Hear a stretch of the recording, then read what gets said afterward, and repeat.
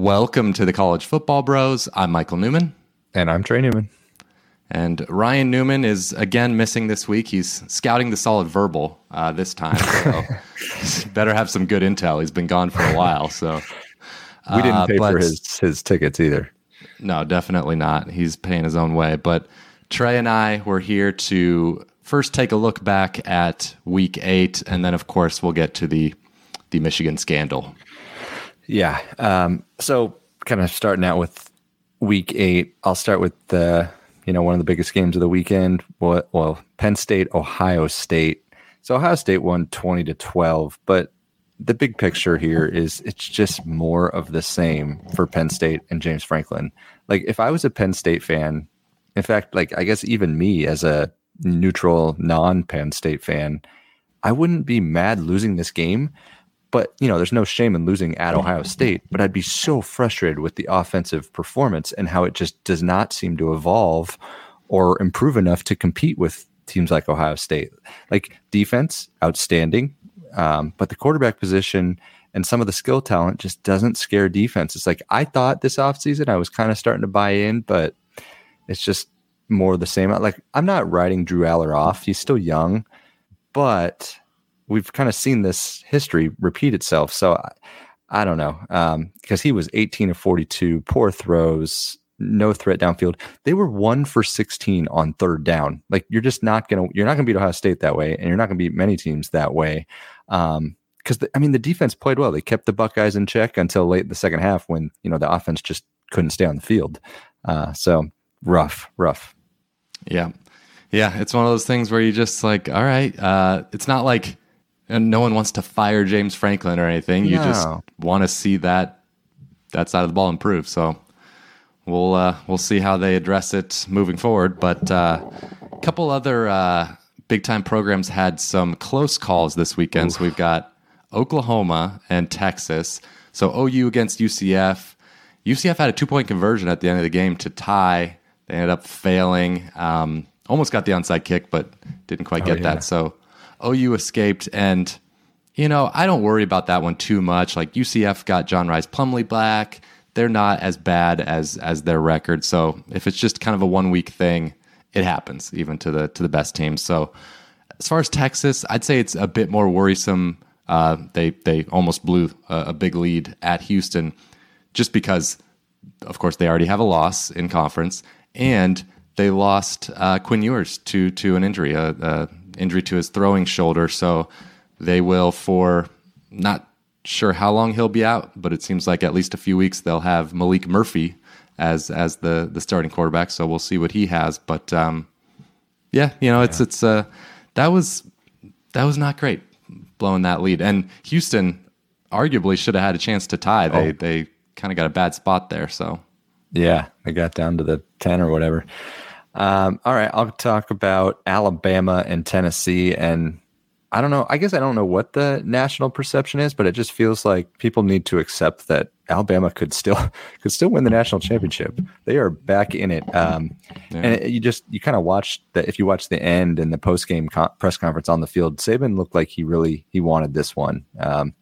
Gave him the cigar, of course, beating Tennessee. I think he liked getting the revenge, went over to the student section. But, they just dominated the second half because they were trailing 20-7, didn't look great, outscored the Vols 27-0 in that half.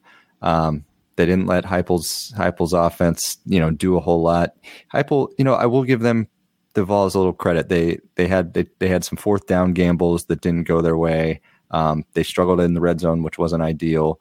But overall, after this game and seeing how LSU seems to have kind of righted the ship, that LSU-Bama game next week, like a week and a half or so from now, should be outstanding. Both teams have a bye setting up for this, so I'm looking forward to it. Yeah, it is weird. Like, it just feels like Bama's having such a bad year. It just feels that way because you've had, of course, the loss to Texas, and then the USF game just feels like a loss. And it does. They had, close call. Quote unquote close call against Arkansas. Yeah, I don't know. Just in the first half of this Tennessee game, like, there's been so many times where you're like, Bama's just not good, but they win. Yeah, mostly. Okay. Well, we've got to talk about Clemson. They went down to a backup true freshman quarterback at Miami in double overtime this weekend. So they're now 2-3 in ACC play, which is just really terrible season for them. But Mario Cristobal tried to give this game away, as he seems to often do. So Miami, end of the game, they got the ball at their own 28, tie game, they have a timeout, and there's a minute and a half left, and they've got one of the best kickers in the country, who has hit, from as far as 55 in his career. And so you got to go try and get a field goal. Like, of course. There's plenty of time. Like, the football game is still going. You've got a chance to win. And so first play, they get 6 yards on a pass. Okay, that's fine. Go run, hurry up, run another play. But no, instead they took forever to get lined up. But then they run for a first down. So now there's 50 seconds left. Clock stops, move the chains. You got the ball at the 38. You're not that far from field goal. Like you one play away. Yeah, you need like 25 yards tops to get in his range. 50 seconds left and a timeout. Like, let's go. But no, they took 22 seconds off the game clock until they snapped the ball, threw it incomplete, and then he just runs the clock out. Just so frustrating. Yeah. I mean, this isn't even analytics. Like, this is mind-boggling. No, it was, I don't know what he's doing. Like, that's crazy. But anyway, especially, like, it was bad enough when they were at the 28 at the beginning of the drive to not, immediately be in hurry up. But like, once they got the first down and you're like, wow, right, we're like really close. And that was crazy. Anyway, but ended up working out, I guess. So they got to double overtime. They scored a touchdown, got a 2-point conversion. And then Clemson has the ball at inside the 1, 4th and goal. Just a simple handoff to Will Shipley to try and get the game tied. But Klubnik kept it and tried to run with it, and it was immediately unsuccessful. And as it turns out, the play call was just a straight handoff, and he called his own number. That's a bold thing to do. Like, that seems like something Caleb Williams would do, but if Caleb Williams would do it, it probably would have worked out. It's just one of those. That's a gutsy move by Klubnik. Just sums up kind of how it's been going for Clemson. Yeah. All right. So we gotta touch on. I don't want to, but we gotta touch on Michigan State. The game itself obviously meaningless. Michigan just 49-0. Michigan very good. Michigan State not so much at the moment. But obviously so much going on with these two. I mean, you get the poor judgment of the scoreboard thing, Hitler trivia question, and then and then this week Mel Tucker's sexual harassment findings are coming out by the university. So, but they're kind of, in a way, that's kind of getting swept under because this Michigan drama with the sign stealing. So, Michael, we got to talk about this. So, this is personally, this is one of those times where I don't really like Twitter. It's just like everyone is on there playing cop or detective, and in some cases, like making things a little bit more dramatic than it is. Like, I'm not saying the allegations should be ignored at all, but it just seems like it's kind of taken a life of its own, and they're like zeroing in on the Stallions guy as if like he should be sent to prison or something. I mean, yeah, that guy is getting dragged through the mud, maybe like a little too much for something that's like, it's not against the law what he was doing. Yeah. People are trying to make the argument with they're like digging into his family and his dad. It's like, okay, and the one thing out of the whole thing I've found very interesting is that all the coaches around the country, it doesn't seem like anyone's interested in burying Michigan. More so, they all seem to be in agreement about how of course, that sign stealing, on the day of the game is a thing.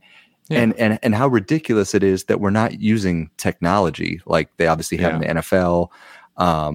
Matt Rules talked about it. Coach Prime talked about it. Brian Kelly talked about it. He even said that this isn't the first we've heard about stealing signs and in advanced games. Like, we just roll with it. So I don't know. Yeah, it is. I think the rule is dumb. Like, first of all, they should have technology. Microphones in the headset that would solve this whole thing in the helmet. But okay, we don't have that. But even the rule that you're not allowed to send scouts to other games, like the games are played in front of 100,000 people. Like, yeah, it's a public game. Like, it seems kind of dumb that you shouldn't be allowed to. But it is, schools wanting to save money and whatnot, and the small schools not wanting to have to send all these staffers around. But it is a rule. So yep.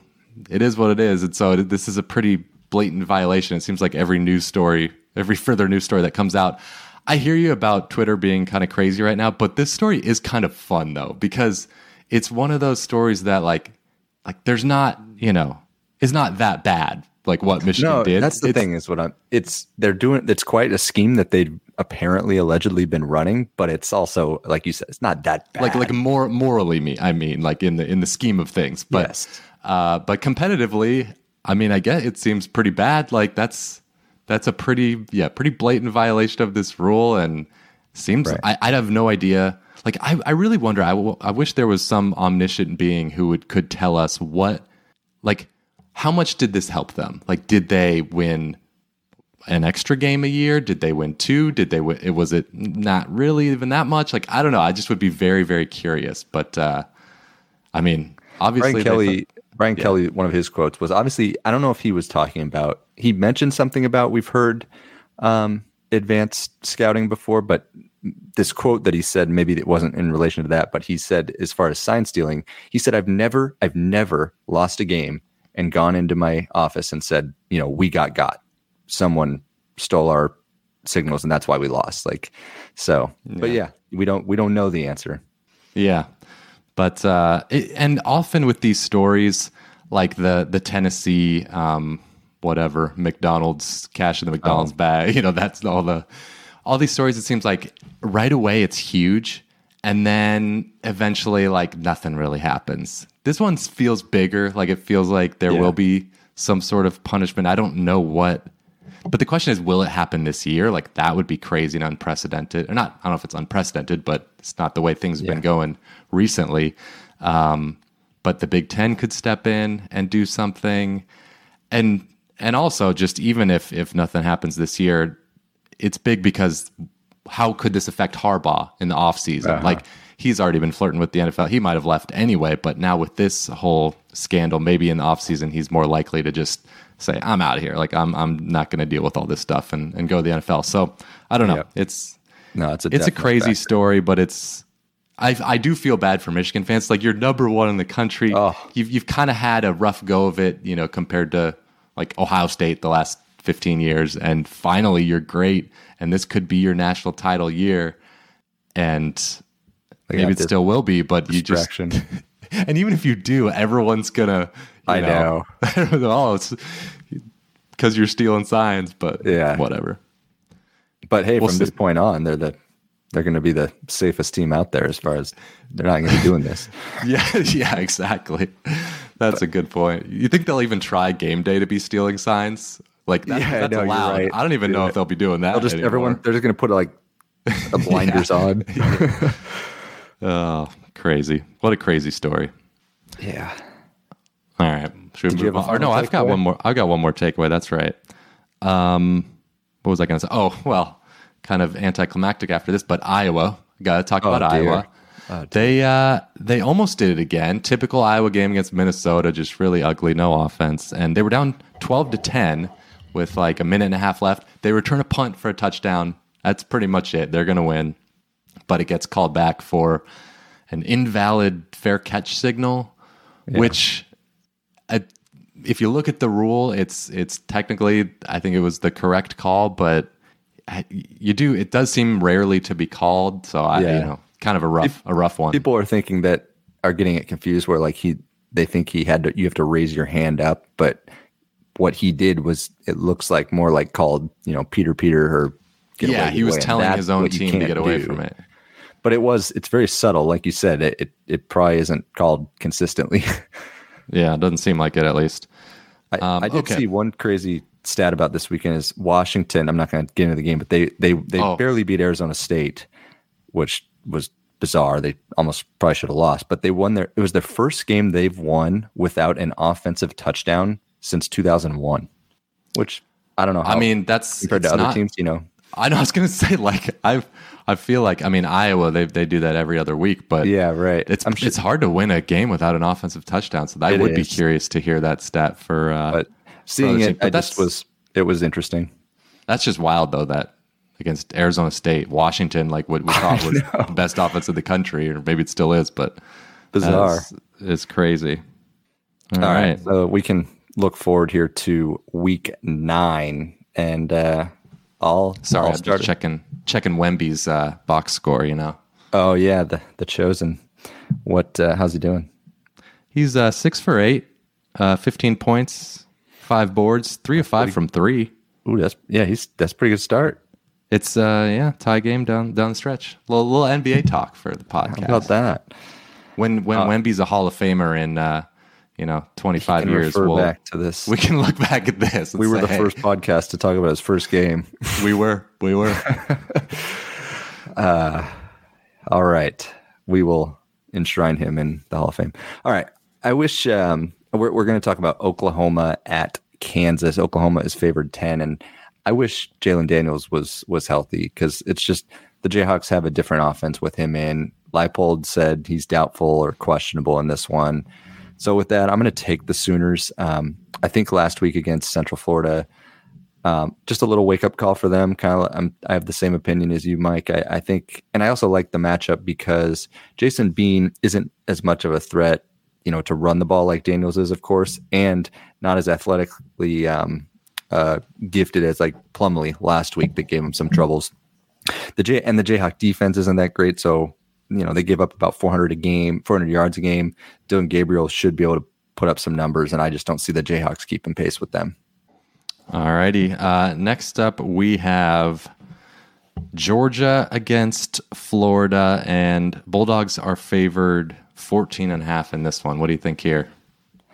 So the way I look at this, I think we're going to learn a lot in this one. How much does losing Brock Bowers hurt the Georgia offense? And then on the other side, have the Gators really righted the ship? And I'm going to give the Gators here a shot and take them. And I'm actually going to make them my lock of the week this week. Oh, wow. Bold, I wasn't ready for that. Here we go. So they've had a week off. Right before that, they had a nice comeback victory on the road at South Carolina to give them some confidence here.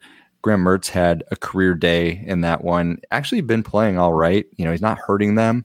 And then when I look at Georgia, I don't know. I still don't know how good they are. And that's why I don't want to give more than 2 touchdowns with them. They haven't played much competition, been in a couple close dogfights so far. Of course, Bowers is their biggest offensive weapon that they have. So who's going to step up for Beck on the outside? Maybe they'll just try and run it down the Gators' throats, which that could be the recipe. But I'm just looking forward to seeing more about these teams. Yeah, no, I'm with you. I completely agree. Like the way Graham Mertz has played, it's not like Georgia's pass rush is insane. So I think he'll have some time to at least make some plays. And it's not like I'm thinking that they won't necessarily need to score a ton to get the cover here. You're getting plus 14.5, and Georgia without Bowers, it's not a super high total here. So I like the pick. All right. Moving on, another good one. Pac-12, Oregon is favored 6.5 at Utah. I love Oregon here. I think they have the talent and the coaching defensively to shut down this Utah offense. I don't think the Utah offense is any good. Of course, USC at times last week made them look that way, but that's USC. And obviously, we don't every week. I mean, it has seemed kind of clear that Cam Rising wasn't coming back anytime soon, and now it's official. He's going to be out for the year, so don't have to worry about that, unfortunately, for Utah. And then offensively, Oregon is in the discussion for the best in the country. So I like Oregon to win here. I'm going to also pick them to win out. I'm going to pick them to make the playoff. I'm going to pick Bo Nix to win the Heisman. I'm locking all in. All in on the Ducks. I am. And I guess when you hear Oregon favored 6.5, it just seems like a lot naturally to give at Utah with such a tough place to play. But I agree. I'm going with the Ducks. I just don't think they can keep up with Bo Nix's offense, because Utah's offense ranks 75th in the ESPN's efficiency metric, and like you said, they were able to have some success against SC. But the difference is that Oregon's defense is better than SC's. They'll be able to get the Utes off the field more, and there's just no way. I just don't foresee Barnes lighting it up to keep pace with that Duck offense. Yeah. Okay. Next up, we got a ranked matchup between Duke and Louisville. Saw that one coming for the season. Yeah. Louisville is favored 4. And of course, we didn't even mention North Carolina's loss to Virginia last week. Good. Oof. Yeah, not good at all. That kind of opens the door here for ACC title race. Yeah. I'm going to go with Louisville here for a couple reasons. One, because on the Duke side, I don't think Riley Leonard is going to go. And if he does, he's not 100%, as we saw in last week's game against Florida State. I mean, they if a healthy Riley Leonard, they probably would have beaten Florida State the way that game was going. But I probably would back them if they had a full go Leonard, just because I do like their defense under Elko. But the backup Beelan, I think he's going to put them in some tough spots, especially since Louisville has a solid defense. But the second reason is I'm going with Louisville is because I feel like the situation is good. They've got a bye. They're at home, coming off a game where they got a wake-up call, their first loss of the season at Pitt. Bad taste in their mouth, so I'm going with the Cardinal. I'm with you because, yeah, I mean, with Leonard day-to-day, but even, like you said, even if he does play, that ankle injury could be lingering, and his running ability is his biggest thing. So, yeah, either way, I like Louisville here, and arguably Louisville's defense is just as good as Duke. So I think it could be a tough one for the Duke offense. It is. All right, let's go to Tennessee is favored 3.5 at Kentucky. I don't like this game. This line, it seems short, but I'm going to take the Vols, even though it's their second straight road game. They just had that disappointing loss to Alabama. But I look at Kentucky. They haven't shown well the last couple weeks. Against Georgia, they got smoked. Then they lost by 3 scores at home to Missouri. You know, like I said, I know the Vols might be a little disappointed because not only did they lose to Alabama, but their East Division shot is pretty much kaput. So I am gonna take the glass half full with them, because you look at it, they dominated the Tide for the first half. That second half changed a lot thanks to a defensive touchdown, some missed fourth down attempts. So I don't think it's as bad as it seems, and I think they'll bounce back. Okay, last game here, Ohio State minus 14.5 at Wisconsin. I don't totally trust the Ohio State offense to light up the scoreboard against any good defense. Against the best defenses they've played, they've been kind of just so. But their defense is so good, and Wisconsin's offense has been so underwhelming that I'm willing to lay the points. I don't see Braden Locke having much success here. I think this has the potential to be kind of a blow-up game for him. I could see him turning it over a couple times, and Marvin Harrison Jr. covering the spread by himself. So laying the points. But let's close out this episode with a questionable finish. All right, so we got a question from our patron Shrew. He says, if you were able to join your favorite team's staff, how far would you go to get your team to win a national championship? Shrew is a Michigan fan, so it's an appropriate question. Michael, I can't hear our music. I hear it. Okay, I'll turn it up. I'll turn it up. Yeah, there it is. I just like listening to it. There we go. Now back to the question. I think I would do what every rational human being would do, and I would leave my wife and kids to be the head coach's servant. Wow. Okay, so you'd be Matt Rule's servant. Yes. I would not do that. I would not be willing to break any rules either. Like I don't want to, be the reason that a national title gets vacated or something like that. But I would be willing to call the defensive plays for Lincoln Riley if he asked me. Oh, it couldn't go much worse. So I'd give it a shot. Good point. Rutgers Todd has a question. Is Army joining the American a good call, and why? And he says, Trey, clearly your answer is yes. It is yes, though. I just think it's good for both parties. It gives them consistent teams to play, new mini rivalries. It gives them something to play for each week, outside of because they can fight for a division or conference title, not just solely focused on the Air Force and Navy games. So I like it. Completely agree. I like it as well. Last patron question from Eth. He says, outside of the current AP Top 25, which head coaching job seems the most appealing?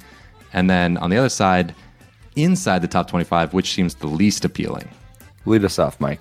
I think we're going to have the same answers.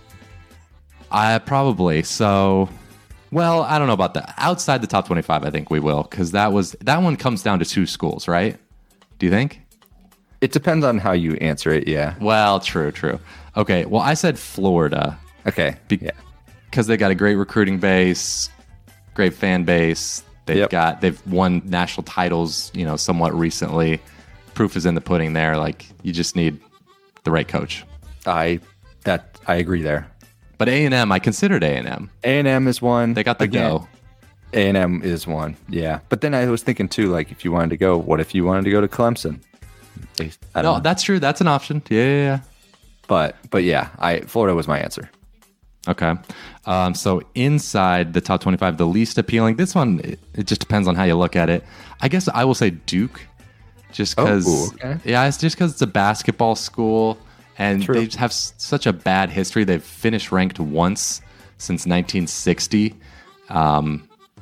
And I know they're good now, but it just almost makes it even worse because following up Mike Elko would just be a tough act to follow. Although, would you say Alabama because you didn't want to follow Nick Saban? That would be but that one, I'm willing to take that risk with No, I agree. I would say I was between Oregon State. Yeah, I thought about that. Even if you ignore the fact that the Pac-12 is dissolving, that's just such a tough place to recruit. Like Jonathan Smith is doing an outstanding job. Now with the realignment, I wouldn't touch it. But and that's just such a bummer because the fans are, if you chose one of the G5 schools in the top 25, at least they're used to being in the G5. With Oregon State, they're about to drop down a level, and that's kind of a bummer. Yeah, I also was thinking Missouri, just because it's such a tough hill to climb in the SEC, especially now with Texas and Oklahoma coming over. Yeah. But wait, what was your answer? Oh, I said Oregon State. Oh, it is Oregon State. Okay. Yeah. Okay. All right. Let's get to our upset specials. Last week, I hit it again. I had, unfortunately, USC going down to Utah. Oh, right. Just didn't feel like they deserved to be a touchdown favorite over a good team with a really good defense. And this week, it doesn't feel like they should be a double-digit favorite on the road against anybody. A conference opponent. They're playing at Cal, favored 10.5. And I don't know. I mean, Cal's coming off of a bye. USC playing in its 6th straight game without a bye. 2 straight losses for SC and kind of realistically ending their dreams for the season. So I could see a lackluster effort. Or even if they give full effort, they could still go down. Yeah. No, I hear you. I'm going to go off the radar here. Rice is catching 10.5 against number 22 Tulane. The Green Wave, they're good, but they don't run away and hide always. And JT Daniels for Rice has had a big year, so maybe he could put some points up on the Green Wave. All right, well, that'll do it for this episode of the College Football Bros. I think Ryan's going to be back next week. He better, or else we're just kicking him off. Yeah, it's just we're going to rename this to the. Well, we can still keep it College Football Bros. Right. It still works. Yeah. But anyway, thanks again. Would really appreciate if you left 5-star reviews on Apple Podcasts. We will read them on next week's show if you do. And you can subscribe to our Patreon, patreon.com/collegefootballbros. Other than that, we'll see you next time.